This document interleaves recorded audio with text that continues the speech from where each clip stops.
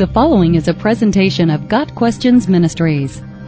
The book of 1 Timothy. The author.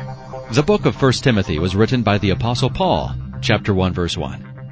The date of writing. The book of 1 Timothy was written in AD 62 through 66. The purpose of writing. Paul wrote to Timothy to encourage him in his responsibility for overseeing the work of the Ephesian church and possibly the other church in the province of Asia, chapter 1, verse 3.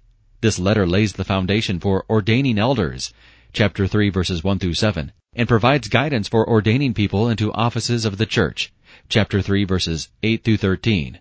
In essence, 1 Timothy is a leadership manual for church organization and administration. Key verses, chapter 2, verse 5. For there is one God and one mediator between God and men, the man Christ Jesus. Chapter 2, verse 12. I do not permit a woman to teach, or to have authority over a man. She must be silent. Chapter 3, verses 1 and 2.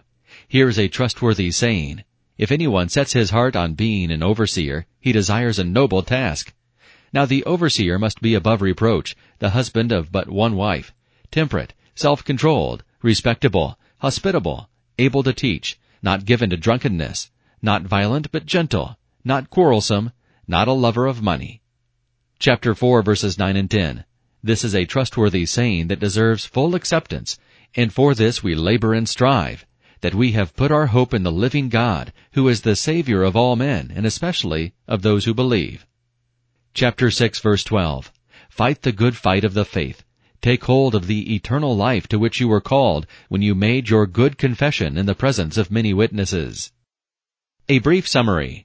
This is the first letter Paul wrote to Timothy, a young pastor who had been a help to Paul in his work. Timothy was a Greek, his mother was a Jewess, and his father was Greek.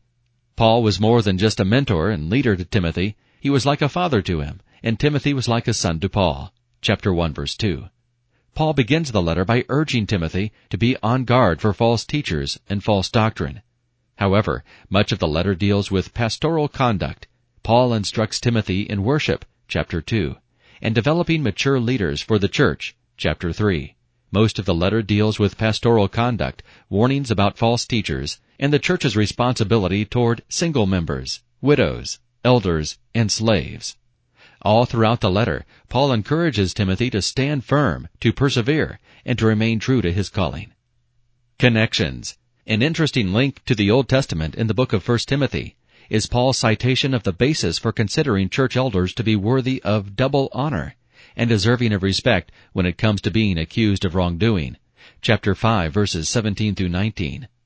Deuteronomy 24, verse 15, chapter 25, verse 4, and Leviticus 19, verse 13 all speak of the necessity to pay a worker what he has earned, and to do it in a timely manner. Part of the Mosaic law demanded that 2 or 3 witnesses were necessary to bring an accusation against a man. Deuteronomy 19, verse 15. The Jewish Christians in the churches Timothy pastored would have been well aware of these Old Testament connections. Practical application. Jesus Christ is presented by Paul as the mediator between God and man, chapter 2, verse 5, the Savior to all who believe in him. He is Lord of the church, and Timothy serves him by pastoring his church. Thus we find the main application of Paul's first letter to his son in the faith. Paul instructs Timothy on matters of church doctrine, church leadership, and church administration. We can use those same instructions in governing our local assembly today. Likewise, the work and ministry of a pastor, the qualifications for an elder, and the qualifications of a deacon are just as important and pertinent today as they were in Timothy's day.